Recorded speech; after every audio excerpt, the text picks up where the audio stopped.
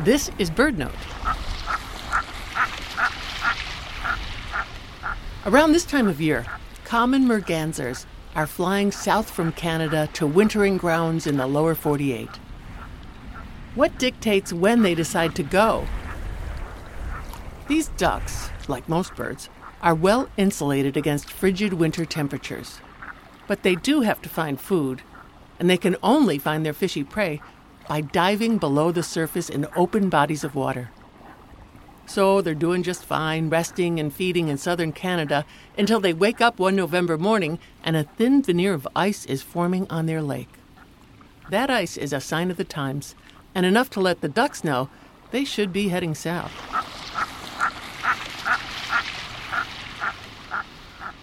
This makes common mergansers and some other diving ducks among the last of the migrants to appear in the U.S. in late fall. In years to come, if they start to arrive later, it may be a sign that changes in climate are shaping their migratory behavior. Read the latest reports of the Intergovernmental Panel on Climate Change to see why those mergansers may not be coming south in the future.